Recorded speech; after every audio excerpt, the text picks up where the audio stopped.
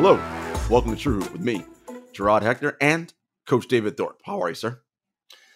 Gerard, I'm feeling a little frisky today. I don't know if we're going to get into the 70s, believe it or not. Yeah. I swam last night at my house. I did my laps. It was 78 degrees, which is, what do you normally swim in a pool? Like in a competitive pool, what's it? Well, listen, we don't like it at that temperature. You'd like it at 68, 70, somewhere in that range. Yeah, you don't want it hot, To me, hot is, our pool is only 84, 85. No. You want, most pools are in the 70s somewhere. That's where you want it. Like, really? Yeah. These guys gotta race, man. It wasn't bad. Once you're in at 78, it takes like 2 seconds and it's fine. But yeah, I think it was this morning. The pool was at 75, and I don't think the weather is going to be even that warm all day. So it'll be chilly this afternoon when I swim. Well, yeah. Look, 70. I think the official range they want is 77 to 82. For competition. I find most people like it in that 77, even the 76 range. If you're creeping up to over 80, it's it's hot. Yeah, it's hot. It's just not great. Yeah. Not great. But I'm not breaking any Olympic records.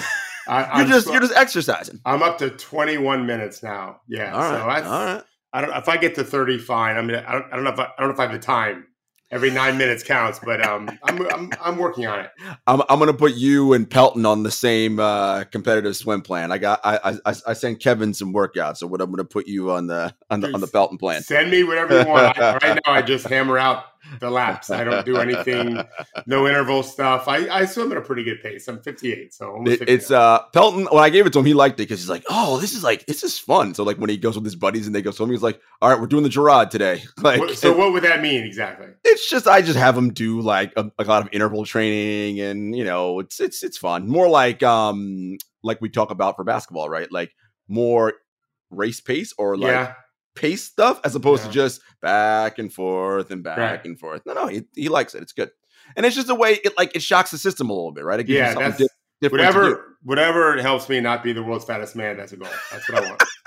That's what I'm trying to live for, Gerard. David, you are not close to being the world's fattest man. I've seen you. Hence the swimming and the walking. That's the idea, Gerard. Basketball, we've got a lot more preseason games happening. So things are exciting. We're seeing teams play, and fans are getting super excited about their young guys. I always laugh when I watch preseason basketball because when I watch any basketball now, David Thorpe is always in my brain, even though he's not there, saying, "Calm down. This shit don't matter. This doesn't matter. This doesn't matter. This doesn't matter." So I'm always like, guys, it's preseason. You can take away some things, but for sure. But let's not decide this is going to be the greatest team or player ever. No. It's just it would be. They're good right now. They're good trailers. How many times have you seen a trailer thinking, "Ooh boy"? Yeah. I want to see that movie. Just fucking. Yeah. Sometimes I remember my wife and I saw the trailer for Ray. Okay. And I said to her, "Oh, he's winning the Academy Award for that." He sure did. But that's the last good trailer I remember. So that's what preseason is. It's I'm really excited about Jamal Cain from Miami. Mm-hmm. I'm writing a piece this week on just the things that have excited me or kind of worried me. Mm-hmm. But they're just trailers. Yeah. We just have to remember that. The season is tough and there's lots of pivoting that goes on, and the grind gets most people. A lot of things happen. And there was an interesting article, David, in The Athletic by Jared Weiss, who covers the Boston Celtics. And it was about Sam Cassell being brought into the Celtics coaching staff. Sam used to work for Doc when Doc was coaching the 76ers. He's been around. And everyone knows Sam I am from his days in Houston winning championships, from his days in Milwaukee. Cassell, one of the great. Or in the case of the old timers, junior college, and then Florida State. With Doug Edwards, and Bob Sura. The best Florida State team since Tate Collins. Yeah, that's the Sam Cassell that I love. That was a great player. And Sam, one of the great shot makers, great point guard, could score from the post, operate from the mid post, a strong point guard, right? Played a lot of bully ball. For a guy that is, he's slight. Yes. I've been with Sam. I was with Sam last November, a row away from him. He's a slight guy, but I believe he's a Baltimore kid. And he played contact like a bully. Yeah, he loves contact. Sure. Yeah. Some guy, David, do you when you coach players, and we didn't talk about that on the show, but I'm wondering, if there's a player who doesn't love contact, what do you do with that kind of player? You're like, buddy, this ain't the sport for you. Yeah. So first of all, there's two ways I have like two buckets for players. There are players that really can dish out punishment, and there are players that can really absorb it without it changing their game. So Allen Iverson and then my own kid, Kevin Martin, were two guys that were not going to bully you. They were skinny. Kevin was super skinny, Allen. But you could beat them up all you want. It didn't change their game one bit. I think in one college game, I think Kevin took 26 free throws. Like they just kept fouling him. He didn't care. Nothing's changing. Some crazy number like that. The bullies are the bullies. If you can't be one of those two, well, you're already very much limiting what you can accomplish, right? You're not going to get to the paint much, and if you don't deal with screens, great. But the truth is, most adults can handle punishment just fine. You know, if they've lasted that long, they get to college, they may not like being hit, but it shouldn't really affect their game. Okay. Yeah, okay. It was good to point out. Yeah. Anyway, going back to Sam. So Sam is now on the Boston Celtics staff, and in Jared Weiss's piece, he talked about Sam being a good player coach for Jayson Tatum. And those of you that know in the NBA, on every staff, there's guys that work out players specifically when they come on the court to do their work. There are guys they watch film with that almost always is never the head coach, just because he has a million other things to worry about. So guys will have their personal guys. They're like, all right, I'm watching this film about this thing. We're working out on this move, whatever. And Sam was thought of as someone who'd be great for Jayson, mainly because Tatum's such a big guy, 6'10". He's someone who can for sure dish punishment because he's big, and he can take it as well because he's also big, right? He can operate in the mid post and work on his playmaking game because in crunch time, the ball is in Tatum's hands a lot, right? As the Celtics' best player. And I thought, oh, this is interesting. And then I thought, David, when you and I do our exercises and we're thinking about, all right, who are the future American players under 26 that can be MVPs or, best player in the world? And you and I we mentioned Tatum, but when you look at like larger lists, I'm like, Tatum's name either somehow gets forgotten a lot, doesn't get brought up a lot. And I wonder how much of it is because he came into the league so young. And so we already think he's so old at this point. And he's not that old. He's only 26. So we're going to talk about the media more later too. I don't tend to identify much with what the average fan or media person says. So I don't even know what they think, but he's a perennial All-NBA player. For sure. He's the best player on one of the best teams in the league. I do think in terms of MVP voting, Jaylen Brown is also an All-NBA player. Correct. And that is challenging. Giannis had no one competing for that. Jokic had no teammate competing for that. There's been discussion about AD and LeBron 3 years ago taking a little bit of votes away from each other. And so that is the case with Boston. But you're right to say he's one of Team USA's most talented players when he's played. And he was young when he did it. And absolutely, Boston can be the best team in the league this year. It's possible. I mean, you wouldn't argue likely, but you would say they're a favorite to be the best team in the league regular season. Why not? Yeah. And he's their best player for sure, in my opinion. I also think, too, a little bit, he hasn't had that postseason pop.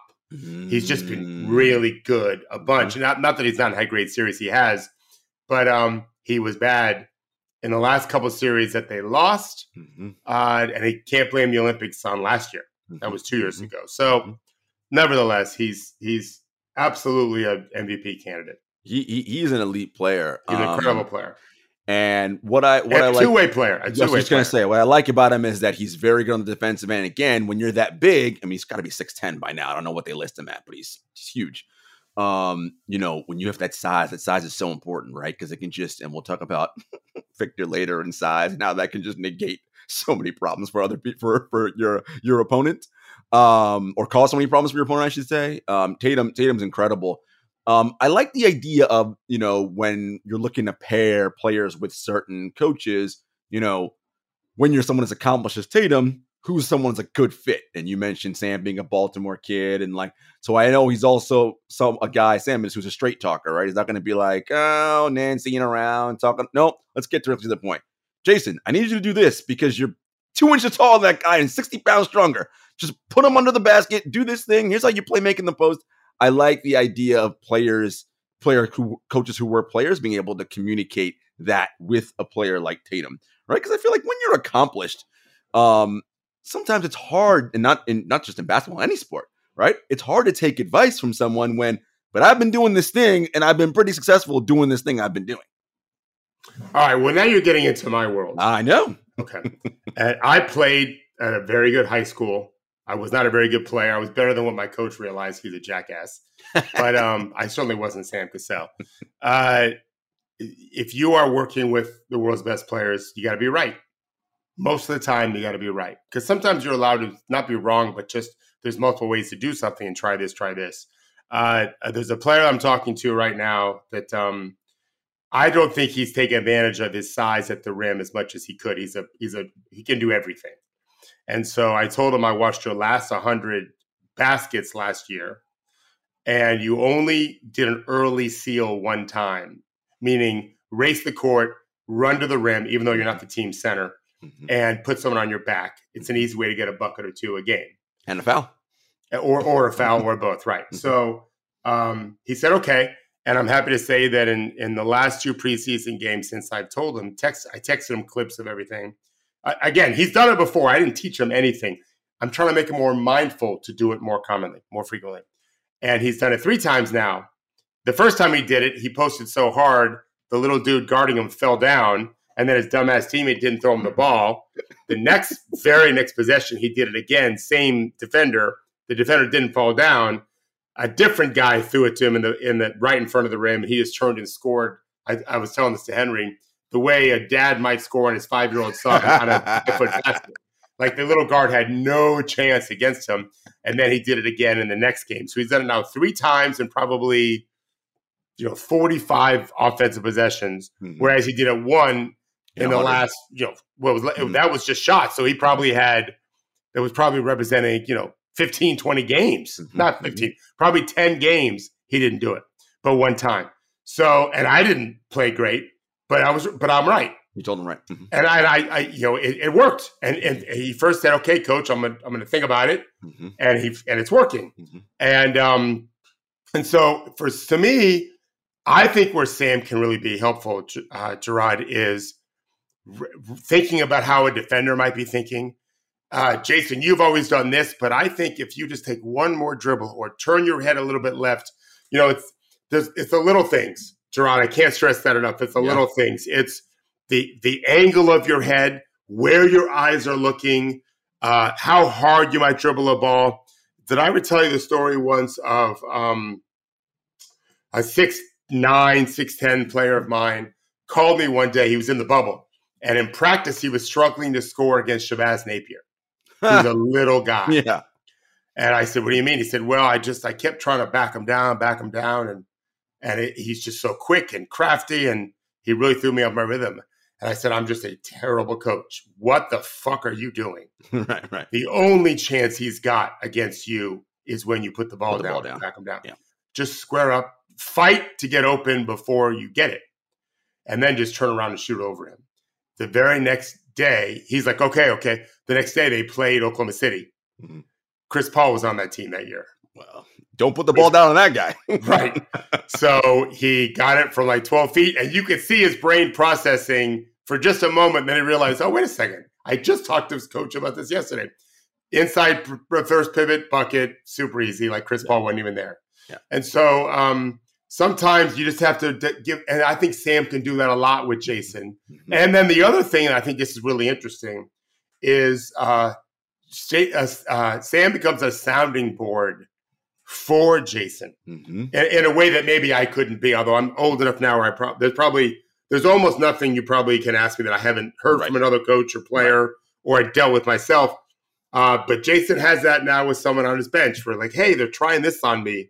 What do you think? Because remember, Sam just wasn't a player. He's been coaching for a long time. Correct. And so as I've said before on the show, boy, what an amazing thing it would be to be an offensive lineman playing with Tom Brady. I was just talking to an agent on this yesterday, Gerard, an agent representing one of the best freshman quarterbacks in the country. The agent's someone I've mentored a lot for basketball, but he has football players too. In fact, now he's got another likely top 5 pick one day. That guy's still in high school. And so we were talking about this very thing that He's getting his brains beaten as a freshman. But boy, is he learning. And what hasn't Tom Brady seen? Seen it all. And so now those offensive linemen, Tom Brady doesn't want to get smashed. So he's teaching those guys everything. So to me, figuring that stuff out is everything. So I think Jayson has someone he can trust now that can figure stuff out with and run an idea by that maybe he didn't have before. Maybe he did. It's interesting too. The article mentions it. I'm not sure I really understood it.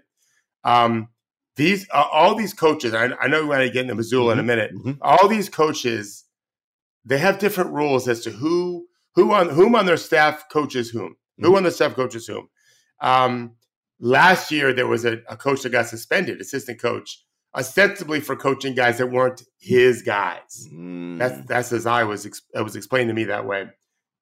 It's weird. It's possessive. It's territorial. There was a player I was helping that really wanted to work with a coach from his staff, but he didn't know how to do it because that coach wasn't someone that he normally would work with. I had to get the agent involved. I didn't do it. The agent got involved and made it work. Yeah, it's all weird. So I hope with the Celtics that isn't the case. Yeah, I hope that it's much more open and that we're all coaching all of you and not so specific. That doesn't mean you don't have a specific guy. I have a player who's got a shooting coach and a ball handling coach in his team. So two different people. I go to this person to work on my handle. I go to this person to get my shots up and work me out. And that isn't so common, but I think it's going to get more common. We'll start getting some specialities to what we're doing. All of this is new compared to years ago where it used to just be kind of X and O only. So I think it's good progress. No, I think so too. And I loved your point about attention to detail in the little things. Because when you're talking about, because again, Jayson Tatum is a perennial All-NBA candidate, All-NBA first-team candidate, which means he's always between the top 5, top 10 players in the league. Right. When you're trying to be the best player, it's little things at this level that make you better, right? To your point, the angle of your head when you're attacking, like how hard you dribble your first dribble, right? Your pivot, like all these little tiny things that you're like, again, the average fan probably doesn't notice or see. And you're like, this is what's going to make you better. Like running early, using your size to seal your man. This is what makes you better and gets you easy points. Last night, a player took a three and it was flat. He doesn't take many threes. He's a very good shooter. His team doesn't use him that way too much. And I texted him after the game that I thought his shot was flat. At 8 o'clock this morning, this is no exaggeration, he texted me saying, Coach, I have my players, every shot you missed the night before, you should get like 5 or 10 reps making them the next day. Just so you never feel like this isn't a shot I can make a lot. So he said he did that. And then he also made 100 threes, and it was 8 o'clock in the morning.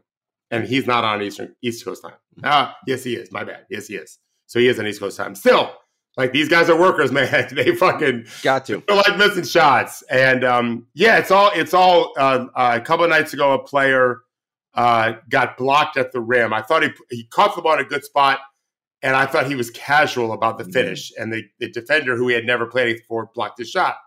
And he ended up scoring fine, but when he got it back. But I texted him this morning, you need to be greedy.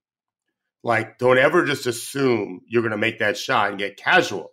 And so sometimes it's more motivational or more knowledge-based, and sometimes very technical. The player is a driving player is most vulnerable typically on the gather. So how are you gathering it? Where are you gathering it? I call it LeBroning it, where you grip it with two arms, like a fullback going up the middle. Are you harding it, where you get it to this like your chest and give him your elbow and right by his jaw? Like are you extending it way out away from your guy? I don't care what you do. Typically, sometimes I do. Mostly I don't. I just want you mindful of how valuable that gather is, because that's when you're most vulnerable. And so sometimes the advice you give is technical. And what I would tell you is these players don't care most of them, the huge majority, they don't care how you know what you know. Can you make me better? Can I have more success with the advice you're giving me? Because if they will, it's like rancid cheese, man. They'll just keep going to it, as they should. Yes, who wouldn't? I mean, if I just anyone that can help me, right? Man, I want to be with them all the time. 100%. And this is, this stuff is great. You guys are getting from David. Because again, David talks to actual, and right now, Like, right, as you just mentioned, a player this morning, you had a game last night. This is what didn't go well. And we're lucky here at Troop because, David has us on a couple chats that he's in with coaches and various players, and he'll put in clips of saying, all right, when you do this play, this is what you should be working on. And it's amazing, the level of detail. And it's, again, if I just watch the play normally without David's captions, I just see basketball. With David's captions, I'm like, oh, this is what you're talking about. Yeah. And it's really amazing, the level of detail. So in that article, David, Joe Mazzulla has a bunch of, different coaches around. Jeff Van Gundy is going to be a senior consultant. Yeah. Just a variety of people. And one of the things that I did as a coach, I know you stress, is the importance of a coach having humility. And knowing what I don't know and having the best people around me who can help me with what I don't know and get better at that thing. Now, in the NBA, that isn't always a very easy thing because, one, it's super competitive. There's only 30 head coaching jobs that exist, and then one of each assistant on every team. Right. So everybody's always worried about who's trying to take my job, and it becomes this possessive thing, as Dave was talking about with players before. Oh, don't talk to Coach Thorpe. I'm your workout guy. And it's just like, what are we doing? Like, and it then creates a system. And I would imagine any team where that is the type of attitude, I bet those teams don't win very often. They don't win as much as they should. Correct. I would think, that's just an obstacle. Mm-hmm. I talked to a player this morning, very talented young player on an NBA team. And I said, what is it your coaches are talking about the most, your head coach, your assistant coaches, in terms of identity? And he said, chemistry and trust. I did not expect that. And by the way, I think it's kind of bullshit. But that's what the coaches are saying. I don't think the players lying to me. Right. I think chemistry and trust are everything. And so when you don't have that in your staff, you're just going to reach your ceiling. Your ceiling's going to be much lower, mm-hmm. right? Mm-hmm. And I think the point on humility is really important. To be successful in this business, working with the world's best players, you need to have a confidence bordering on arrogance. I definitely have that for sure. People who don't know me think I am very arrogant because I sound very confident all the time. They have no idea what they're talking about. As I tell every player I deal with, especially as they get older, this is not a lecture class. This is a discussion class. Man, I'm learning from you. I'm listening when you're talking. I'm listening. They're the ones playing the game. Mm-hmm. That I can always find, if I can explain something in 2 words instead of 3, I'm doing that. I want to say as few words as possible and have it carry the most meaning. And some players sometimes can just crystal clear clarity explain something. I'm like, oh boy. Like I told you, the best thing ever is when, I've been teaching ball handling for a long time, but in the not 90s, in 2000 and maybe 2002, Jason Williams, White Chocolate, was in my gym. Mm-hmm. And when I said to him, how do you do that? Like, how do you dribble like that? Coach, I'm just hammering nails. Yeah. Fireworks, hammering nails. Like, I've never said anything else. Like, there's no better way to say it. Hammer the nail into the ground. The faster it gets back in your hand, the more control you have. The millisecond it leaves your finger pads, it's a loose ball, so it's back in your finger pads, right? Mm-hmm. So I think the best coaches, this is where I think Pop has been really good, and Bud and Spo, is I think it's collaborative more than you think. Mm-hmm. Very collaborative. I went to go watch a college workout. I don't know if I told you this. I told you I was at Waco. I went to Baylor's practice. As a young man, I help on Baylor's team. And so I went to practice, and I was kind of miffed. The coaches invited me. I was supposed to watch film with them. And I'm on the practice court watching a good young player just shoot the ball with someone I didn't know before. And finally, the coaches came down and greeted me, whatever, and they apologized and said, we were just in a knockdown, drag-out debate over something on defense. And I thought that's why this team, is very good. Yeah, they know what they're doing. Baylor knows what they're doing. They actually have an assistant coach on their staff who assisted me in high school. Oh, nice. Yeah, he's a legendary kind of guy, and not in my area, but in NBA. And now he's in college. But he was one of Dirk's first coaches, a guy named Bill Peterson. And Bill was one of my volunteer assistants when I was 15 years old. So yeah, I've been with some good coaches before. Mazzulla has the privilege of knowing he's the boss. Mm-hmm. And so either he gets a new contract because he wins, or he's the top assistant somewhere else, or maybe gets another head. Once you get your first head coaching job, you might get a second. You're not going to get a third if you never win. Yeah, right. You have to win some. And so why not just expand your knowledge base to other people? You have to put together a team. You're a CEO in a sense. So you got to make sure the coaches all get along and all of that. I don't think that's a problem for Sam. Nope. He's a confident guy. He needs his own team. Yeah. I thought he would get Washington. There was a couple of jobs I thought he might get.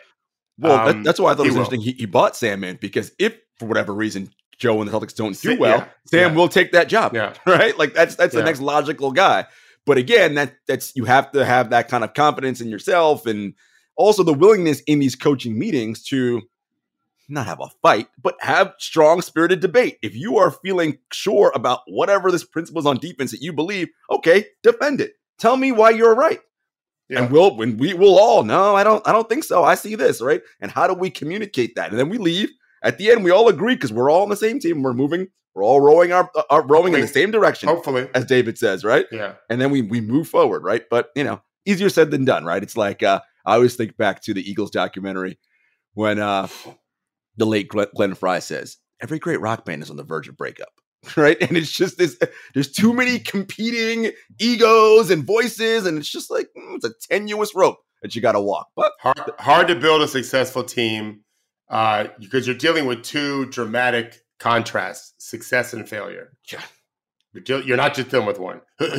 It's not so hard to get along when you're only having success. Not that it's perfect, but when you've got both, you got songs that don't hit or whatever, and then songs that do hit, like it's just, why marriages struggle and families struggle and teams struggle. It's a lot. Yeah. It's an awful lot. All right, guys, we'll be back after a brief commercial break. This episode of True Hoop is brought to you by BetterHelp. Hey, guys, Gerard from True Hoop here. If you had an extra hour in your day, what would you do? It's a hell of a question. Would you maybe go for a run, take a nap, read a book, or maybe show up for a friend? Now, depending on the day, any one of those would be a great idea. Most of us spend our lives wishing we had more time. But the question is, time for what? If time was unlimited, how would you use it? The best way to squeeze that special thing into your schedule is to know what's important to you and make it a priority. Therapy can help you find what matters to you so you can do more of it. Now, I've been open in the past with you guys about this. I see a personal therapist as well as a couples therapist for my partner and I, and both are extremely helpful in developing positive coping skills and learning how to set boundaries. Therapy empowers you to be the best version of yourself. If you're thinking of starting therapy, give BetterHelp a try. It's entirely online, designed to be convenient, flexible, and suited to your schedule. Just fill out a brief questionnaire to get matched with a licensed therapist, and you can switch therapists at any time for no additional charge. Learn to make time for what makes you happy with BetterHelp. Visit BetterHelp.com/TrueHoop today to get 10% off your first month. That's BetterHelp, HELP.com/TrueHoop. Okay, David. We talked about the load management thing that the NBA said last week. We're not done. We're not done. Well, I want to start here because we put the and I won't tell all this stuff, but I want to just leave one part of this that Henry talked about in our True Hoop chat, which was, well, if you say the word science and you say science does not support load management, as we said last week, David, on the show, well, you now have to show us that science. And we, as media members, need to be able to ask questions of whomever your scientists are that came up with this data, all the different things. Tell us more. What sample sets were you looking at? What were you gauging it over? Like, we get to ask the penetrating questions. And, the league did not make that available for whatever reason. I mean, we know the reason. we know why. And I just think that it is, again, this is just a very disingenuous thing to do, not only to say the word science like that, because this, David, is part of a larger issue we have as a society in which science is no longer accepted as research factual data, even though it is. We have so many people who doubt science and the actual rigor of doing scientific research. This is real shit. This is a lot of trial, error, hypothesis over it before you come up with actual conclusion. But to throw out the word science like that so haphazardly and say it doesn't support it, it's extremely dangerous in this NBA context, but also just for a larger world context when we talk about the word science. Yeah, I did not know you were going to go there, and I got to not go down that rabbit hole because we don't want to get political about it, but you know what I'm saying. No, I'm with you 100%. I don't understand the about face other than money. Yeah, TV contract. I gotta believe the idea that all these teams were wrong and you suddenly just announcing it is very strange to me. I put in the document. I know obviously you're a swim coach. They taper in swimming. Yes, and so I put a study in there. Right. And this is to the point when you said the word rigor. Mm-hmm. That's part of this process. Yes, is science keeps trying to get better, keeps trying to figure out more and more and more. The idea that, well, turns out we were wrong. No one needs rest. Right. It defies logic. Correct. It just makes no sense at all. I wish they would just say, we figured out we can't really have a great business unless we just have our guys try to play 82 games a year. And so, yeah, we run the risk of a lot of guys getting hurt, but we have a lot of good talented players. And so if we lose 40% and the other 60 are good players, we'll still have a good playoffs. Like, I would just be honest with us. Because I'm offended at how this has gone. And I'm waiting. I don't think teams are going to be allowed to say stuff, but at the end of the day, I have a hard time believing any player just doesn't feel right is not going to be able to sit. Well, what did you put in the document about what Rob Pelinka said about what he and LeBron have worked out, or the team and LeBron have worked out this year? The goal was to deliver him healthy, right? This is what Pelinka told the press. Right. So Pelinka said this to the media. We worked with LeBron, I'm paraphrasing, to make sure we deliver him as healthy as possible at the end of the season, which means for the playoffs.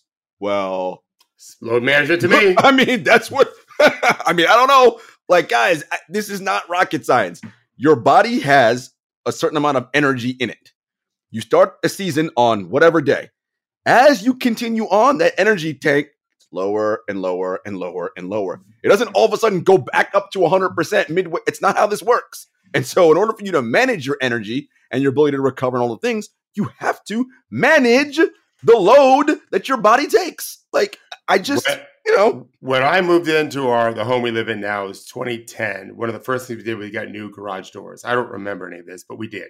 That I know.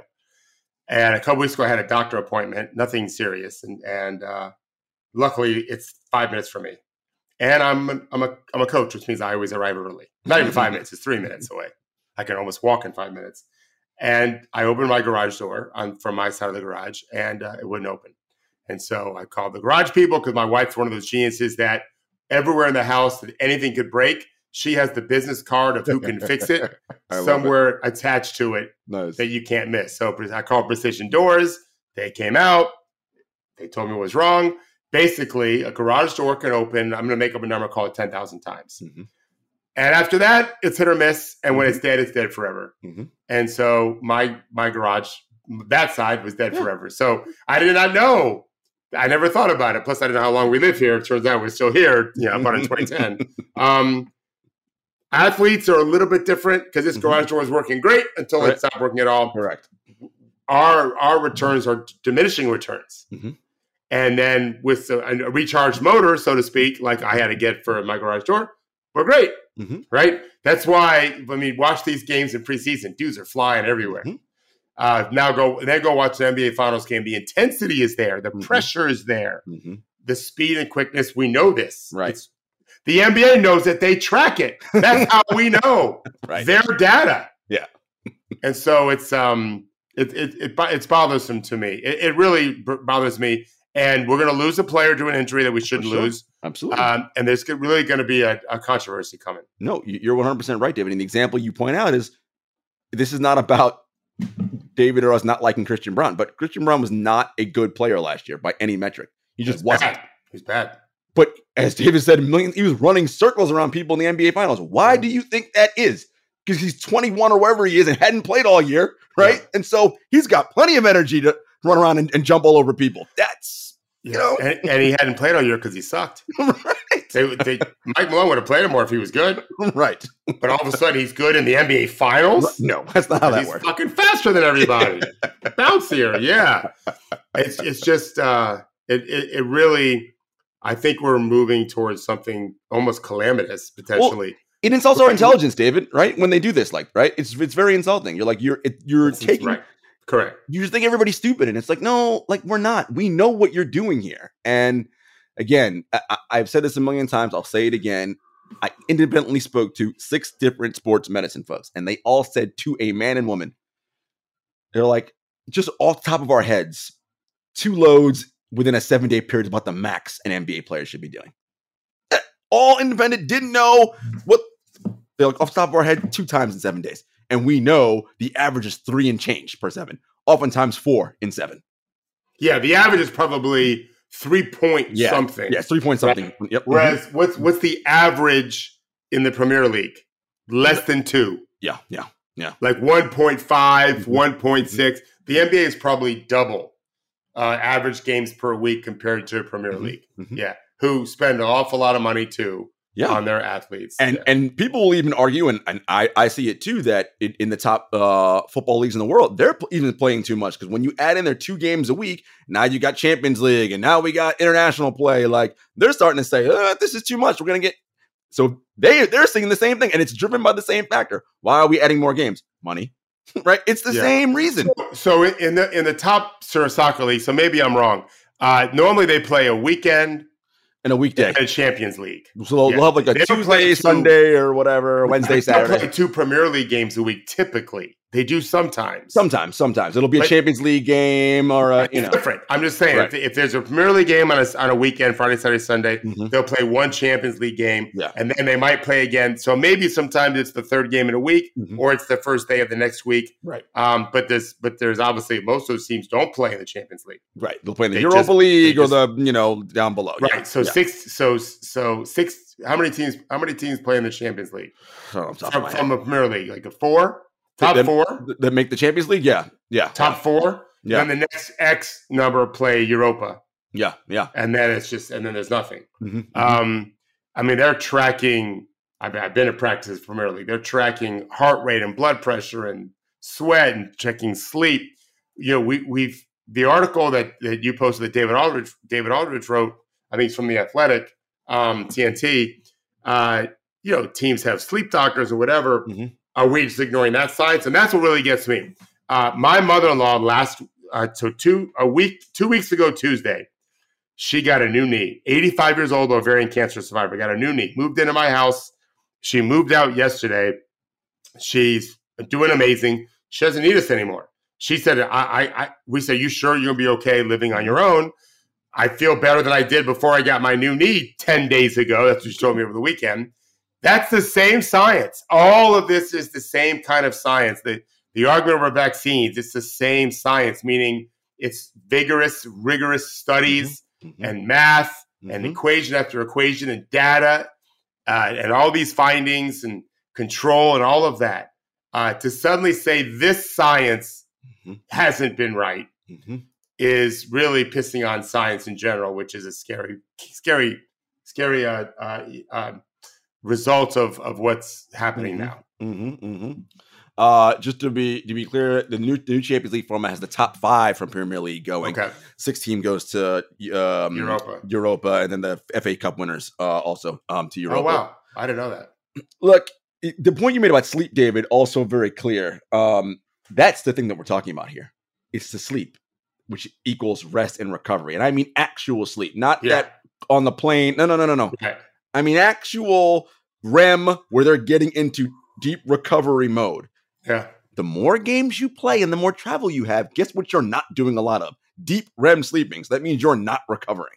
Like the sleep is such a key piece to all of this. And that's been tracked a ton by so many companies and again, the best players in the world and, LeBron and all the famous stories about he spends $1 million on his body every year. Like this is what these players are fighting to do, right? Is how can I recover as best as possible so I can maintain this level of play? And it's hard, right? The more games you play and the more travel you have, less time to sleep. So yeah, NBA, do better. We don't like these things you're putting out there about science not supporting the data for load management. All right, David, back to on the floor. We talked about him last week. I just dropped a couple of clips in of watching Victor Wembanyama, and man, it's so fun watching this dude, mainly because he's just so tall, and the skill set he has at his height is crazy. We've literally never seen anyone. Yes, Kevin Durant's 7 foot. Like, this dude's 7'5".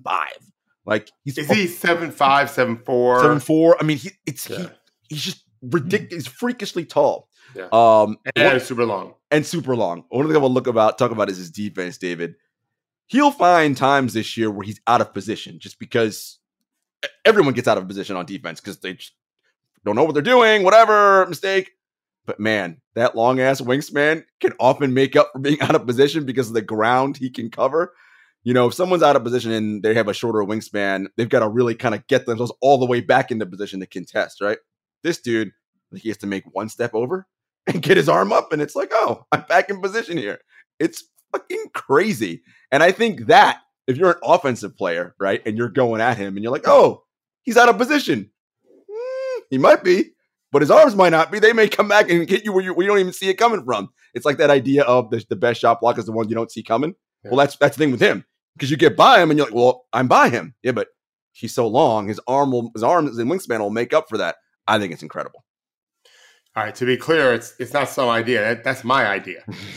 I don't know if I'm right. I mean, I am happy for someone to tell me I'm wrong and that you should try to block the shot of the guy you're guarding. I just don't like it. I think you're asking for fouls too much. Victor, when you say out of position, there's out of position because I fucked up. Mm-hmm. There's out of position because I didn't fuck up. I'm executing. Mm-hmm. And so, but the ball moved or a player moved, and now I've got to get back in position. Those arms help. I mean, Gerard, he's legit. He's going to be one of the best players of all time if he stays healthy. Pop is just now. I spoke to a Spurs guy yesterday. Pop is just now starting to coach him a little bit on offense. He's really not been coaching him much. Yeah. Just trying to get a feel for him. Watch him. And so apparently now on occasion he'll say that's a terrible shot. And Victor needs to hear that. Yeah, for sure. Because he's capable of shooting some terrible shots. Mm-hmm. But he's going to be special. Well, that's the beauty, David, what you said right there. How many young coaches, or even old coaches, aren't good? They get a guy like Victor, their first tendency is probably to, overcoach him, right? Yeah. And just start spewing. Yeah. Pop, for weeks, probably just sat and watched, said nothing. Yeah. Because you're learning, right? You're like, the humility to, I have to learn you. Let me see what you're doing. Victor did say, though, on media day, or not media day, like he yelled at him or something. He was like, "Oh yeah, he already yelled at me." He's like, it took a long time. I was waiting for it. He's like, I'm kind of glad he did. Like, so Victor seems like he wants to be coached also. Which, if that's true, oh man, this is a dream as a coach. For sure. There's I credit two people with kind of helping build my own coaching philosophy. One was real, one is not. Harvey Penick, the great golf instructor who wrote all those books, inspired me to write my book, but really helped me kind of shape my mentality as a coach. And then the other was Mr. Miyagi. But Harvey Penick wrote about how he would get a new pupil. And very at his level, I'm happy to say it was similar to me now, where they're already in the NBA, right, or they're looking to get there when they call me. I don't typically, help out the fourth grade. It's not very good or whatever. I'm happy to do it if it's a family friend. Right. And so Harvey Penick, it might have been a woman even, I wanted Harvey to watch her putt. And he's just watching this beautiful. It might have been a guy, because now I think about it, it was PGA Tour, a guy that could play on the tour. The putting was beautiful. And Harvey didn't say a word. And Harvey said, don't mistake me for not paying attention. I don't have anything to offer. Mm-hmm. I'm just trying to watch and take it all in. And at the end of this putting lesson, it was some very famous golfer, Harvey, but young. Harvey said, you don't need anything from me. Go crush the tour, basically. But mostly people do need stuff. And Victor definitely does. And I think that's the right approach Pop took, is let's let him just get comfortable and not second guess himself. And let's see, because we all might be surprised at what he can do. Like we've coached a whole bunch of guys near his size before who can't do any of these things. Correct. Let's first evaluate and then kind of chisel away and whittle away at some things that he probably needs more work at, and talk about what he should be focusing more now. Very smart way of doing it, and no surprise, he's going to be Rookie of the Year. Yeah, as good as Chet has been doing, is just there's another level. I think Victor's at the other level. One of the things that you said astutely and very smartly before Victor even got in the league, you said, they should probably running off screens like Duncan Robinson and do a variety of things, right? More so than try to have him play like KD. Correct. Although he's got a little shake and bake to his game bit, now. Sure. He does. And that I think will come. It's like, but it's a lot to give him all that right now. Let's do this stuff first. And you're already seeing that. You're seeing the dribble handoff game with him very that you're doing. And again, at that where his shooting pocket is, to your point about the player you have, you're like, Shabazz Napier keeps taking the ball from me. It's probably the same with Victor, right? The only way these little guys can take the ball from you is when you put it down when you're in a crowd. Yeah. Don't put it down. His release is high, and he's super tall and long. You're just not going to get to it. Right. Yeah, it's a challenge to contest his shot. It's a challenge. The hope is, I'm saying this out loud, I hope he never turns his ankle when someone goes so close to contest. They land on him. Under him. I'm worried about that a little bit. Yeah. The players that I've already advised going against him, I've asked them to stay. Not doing it for any reason other than I don't want to foul a 3-point shooter. Stay on his side when you're contesting. Don't get underneath him because you'll get a third. You might get a flagrant for it. You have a player, I won't say who played Victor the preseason, and you told him, don't be amazed. He's going to do some crazy thing you've never seen before. It's going to happen. Get over it. It happened. The player was amazed. But as you are... He wrote to me, he said, Victor is tall as shit. That's exactly. I have it in my phone. Victor's tall as shit. And you're like, yeah, I told you. He's going to dunk everything in the paint. That's what I've been hearing in San Antonio, and he's doing it. So when it comes to the regular season now for real, and you have a guy who's, hey, coach, I got Victor tomorrow, and I got to defend him probably primarily, what are some of the things you're going to be talking to your guys about? You got to really fight on the offensive glass. Don't let him. He's done a nice job in both games of being involved. You can't let him have those little tip-ins, or don't foul him driving. Make him pull up over you. Try to keep him guessing a little bit. Are you going to force him left? Are you going to force him right? Get after his dribble. If he puts it down, try to steal it. Chase it. When you help aggressively to it. You've got to be physical without kind of wrapping him up, hands wide. Use your body a little bit, and use a lot of fakes on the other end. Mm-hmm. He's just going to block your shot if you just go shoot it. You got to use fakes and play explosively.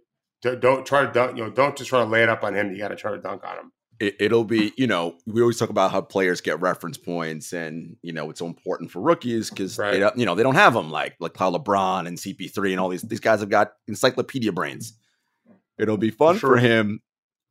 Maybe not fun. He might not enjoy it, but it'll be a good reference point for him when I think he goes up against, this generation's best defender in Draymond Green, right? I think that'll be, because Draymond will probably be on him at some point because he'll play 4 and all that. I think that'll be a nice, because about wide hands, and Draymond knows every trick in the book and is a brilliant defensive player. Like, that'll be, I think, a nice, okay, I got some things to learn here after playing this dude. It's going to be a few guys. Drew Holiday can give some trouble if he's trying to be more perimeter based, just getting after his dribble. Marcus Smart, too, if they decide to do that, because they're going to play him at 4, and so you might switch 1 through 4. Yep. That's what they're hoping to do anyway. So, but yeah, these are all practice things. That's how you learn. Yeah. Pop will handle that well. All right, David, one of the things that we're still kind of waiting for is the domino to fall, the domino being James Harden. He is still with the Sixers at this point. He spoke to the media for the first time last week and said, look, my position remains unchanged. My relationship with Daryl Morey is not salvageable. I made it clear what I want. They know what they have to do, but I'm going to come here and do what I got to do. And I guess, Adrian Wojnarowski and various people have been saying what they've been hearing about rumors floating out there. The Clippers, that's the place he wants to go. Whether it happens or not really depends on if they give Daryl whatever it is that he's asking for. Now, what he's asking for, I don't know, right? Because we have stuff gets floated out all the time, whether it's true or not. And we'll I know what he's asking for. I do. Okay. I know. I can't say it. Of course you can't say it. Yes. Yeah, I can't say it. And so to your point, the people who are writing this stuff that they're writing, right, they're either writing it because they're being told to write it, or they're listening to the wrong people. Because I'm lucky enough to be connected to a lot of people involved in the situation, and there's no one player. It's not that. You'll see when I told Henry everything. Daryl's doesn't have what he wants yet. Simple as that. And maybe he'll say yes. That's why James spoke out the other day. Now it's time to make him a little uncomfortable again. The problem is, I don't think Daryl's ever going to get uncomfortable. You've talked about this before. Right. So maybe Josh Harris will. Yeah. The owner. Yeah. I think that's the next step is to get the owner involved. Say, can you just step in and get this thing done? Yeah. And James, has that kind of leverage, right? Where he can go to Josh and say, look, like, this is what I'd like. Can you get Daryl to do this thing? And we'll see, right? Does Josh do what James wants or what Daryl wants? That'll be interesting. Shams has gotten a lot of sort of ink lately. You got a piece in the New York Magazine. I think there's another one in the Times, maybe. No, not the Times. Some other publication. Anyway, just talking about that industry. And Henry's been quoted a lot in a lot of these pieces, talking about, the quote unquote newsbreakers. And it's no secret here about where we are with that because our position is very clear. Like, this is not news breaking, guys. They are not breaking news. They are being told specifically, okay, this deal is done. You can now go ahead and put that out there. Right. And it is they do that and it gives them access to whether it be GMs, agents, whatever, but they're not doing investigative journalism reporting. And as Henry has said numerous times, the transaction market or being first to say who's going to get player X, that's the cotton candy of the business, right? Yes, people like it and it's fun, it's cute. But when you do that, it prevents you from figuring out where's the money coming from, who's doping, right? All the actual things that we investigate. Why are we ignoring science? Yes, why are we ignoring science? Yes, correct. Funny that Shams or Woj didn't ask any questions about why we're ignoring science. And still haven't, as far as we know. Yeah, none of them have. No. And so, that's what it is. But the danger for me, David, too, is that because these guys, and it was noted in this New York Magazine piece, they can help GMs as well, right? So if they know a player, for instance, from another side is not being offered something from a team because they're also tight with that GM, they can let hey man, you don't need to give this guy a 5-year, $100 million deal because that's not what he's getting over here. And that hurts the market for the player, right? They're not able to get potentially what their maximum value could be. And when I'm using air quotes, when journalists like Shams and Woj can do that, that's a dangerous game that we're in. And we're already well down the rabbit hole and horses already way down past the barn. But it's all bad. All of this is very bad for the game. Yeah, I don't know if they cited an example of that. I tell you, I'm lucky to speak to a lot of agents and players and executives. Their names only have come up for when it's time to announce the deal. That's it. It doesn't mean that what you're saying is wrong. It doesn't mean that someone isn't necessarily getting losing money because their bidding war ends because they're saying that team's not really bidding from the first place. I'm just telling you, I've never heard their names ever mentioned other than, okay, we got this deal done now because I don't break news. Henry knows that. Right. We got this deal done. Let's give it to whoever they give it to. Right. And it's over. Okay. And so if they're lucky enough, they give the courtesy of the agent or the player to know. I mean, I've definitely had players pulled out of halftime of games. Yeah. Can't play second half. You just got traded. As I've told you, normally you don't hear about anything until it's done. Well, that was the Drew Holiday deal. I mean, the Dame deal. Not right. Sham or Woj, the NBA's great newsbreakers. Right. Not one of them had the Milwaukee Bucks on the list. But all of a sudden, deal gets done as Milwaukee. Right. So I don't see what the big deal is. I really don't understand the fascination over who gets something reported first directly from a team. You're going to find out. Right. It's silly to me, but whatever. It's the game. I don't love it. Players could also do it themselves. Sure. But they feel like that's the problem is they need the favor. The teams want the favor from the reporter, whatever that favor is. That's what's uncomfortable for me. Yeah, no, for sure. And then, you see it, right, based on how Woj or Shams talks about a particular front office executive or whatever, and you're like, there's a lot of flowers about this person. Well, that should let you know where they're getting information from, right? If they're writing all these wonderful things, you're like, well, something's up here. But, that's the nature of the business. As you know, that's not what we do here at True Hoop. You get the unvarnished truth, whether you like it or not. All right, folks, we will see you on Thursday. More preseason. David, the season's coming soon, man. We got what? A week. I think the 24th. Yeah. Maybe 2 games. Yeah. Those that opening night. Yeah. Next Tuesday. Exciting. Let's go. Exciting times. All right, everybody. We will see you on Thursday. Take care.